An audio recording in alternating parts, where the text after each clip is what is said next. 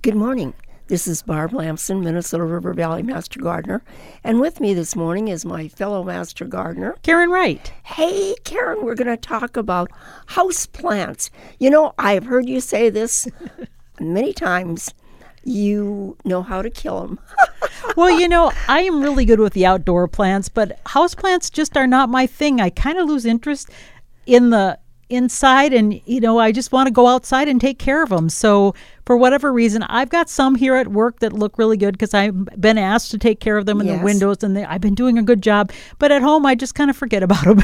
Well, it might be because you're overbooked and overworked and over everything. It could be. And so you have to kind of prioritize, and a plant can't speak for itself. So when it dies, you just say, I'm no good at this. But you really are good at taking care of plants. I know you are. Well, one of the most common ways that people kill indoor plants is by overwatering. Exactly. And, I think because you kill them with kindness, and I see this so much where people will take and they'll just dump a little water in, and the next day dump a little more water in. And so it never really gets to the roots, right. Or they don't have the drainage holes, and then it just soaks, and then they get the root rot and things like that. So I tend to not water mine at home, so they might die, but I do every once in a while throw some water in, and they're still alive. But overwatering's not one of my problems. It's interesting, too, because if people understood that the part of the plant that needs the water, the roots. Right.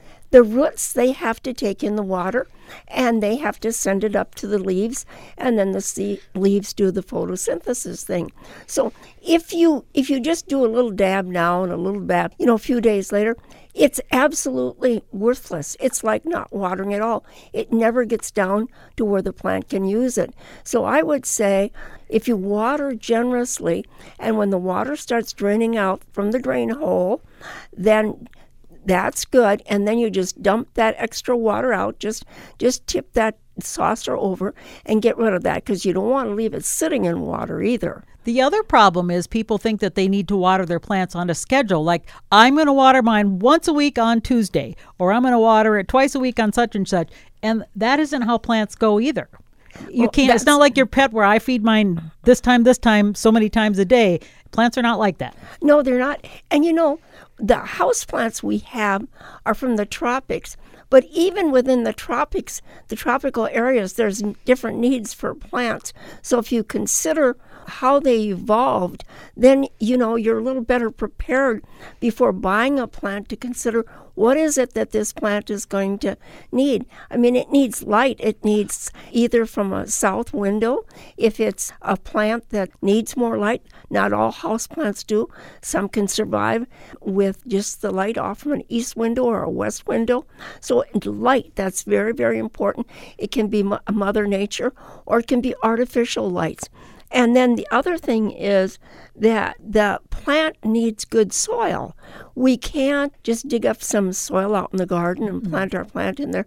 It's far too heavy, and the plant will not do well. So if you think about buying potting soil, I've stopped trying to mix my own. I let the experts do it. Pre-mixed is the way to go, yeah. Yep. And the other thing, a lot of times people think, well, if my plant is wilting, I'll just add some fertilizer. That'll perk it right up. And that can be a big mistake, too, because if your plant is, maybe it's too dry and you put fertilizer, and then you're going to burn the roots, and then you're going to kill it. And really, you don't really need to fertilize houseplants that much. No, you don't. And you don't fertilize houseplants at all in the winter. No. People don't realize that they actually, because it's cooler, the days are shorter, they actually are in a dormant season of their own. The other thing that's hard on plants, it doesn't necessarily kill them, but they don't thrive well, is when your house doesn't have any humidity in it.